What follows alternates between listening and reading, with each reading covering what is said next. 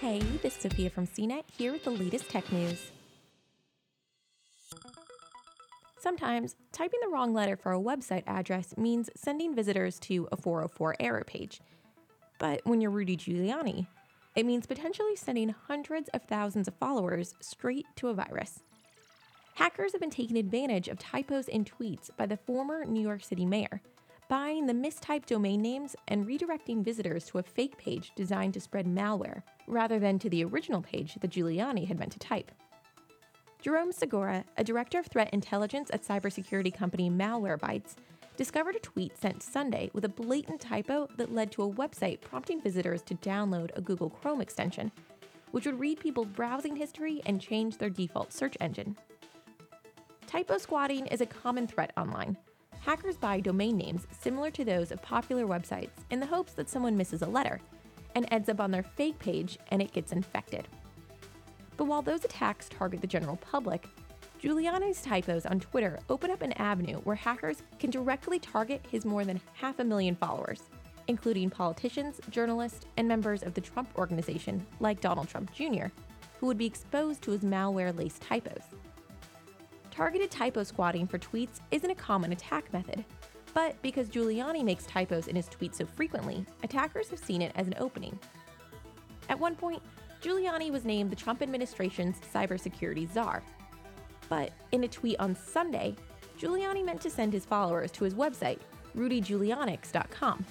Instead, his tweet put a space after Rudy, sending visitors to just giulianics.com. There's a world of difference between the two. Giuliani's actual website was registered on January 10th, and an analysis from Segura showed no signs of malware on the page when he last checked on January 28th.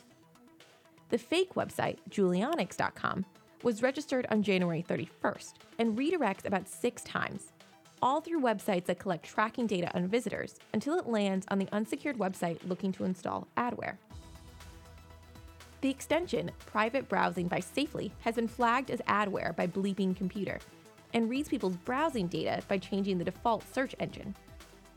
This isn't the first time that people have exploited typos in Giuliani's tweets. In November of 2018, Giuliani sent out a tweet where he failed to put a space between G-20 and .in, making it a URL. That link didn't lead to a page until Twitter user Jason Velasquez saw the mistake and registered the domain name to make it an anti-Trump website. It took about 15 minutes to make it.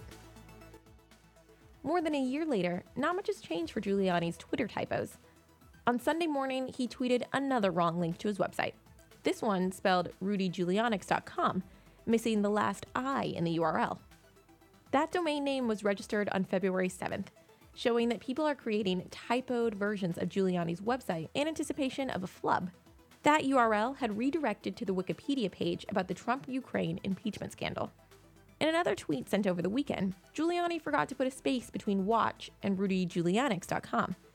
That domain name was registered a day later and redirected visitors to a website on getting help with drug addictions. Many of the typos that Giuliani has made were tweeted from an iPad.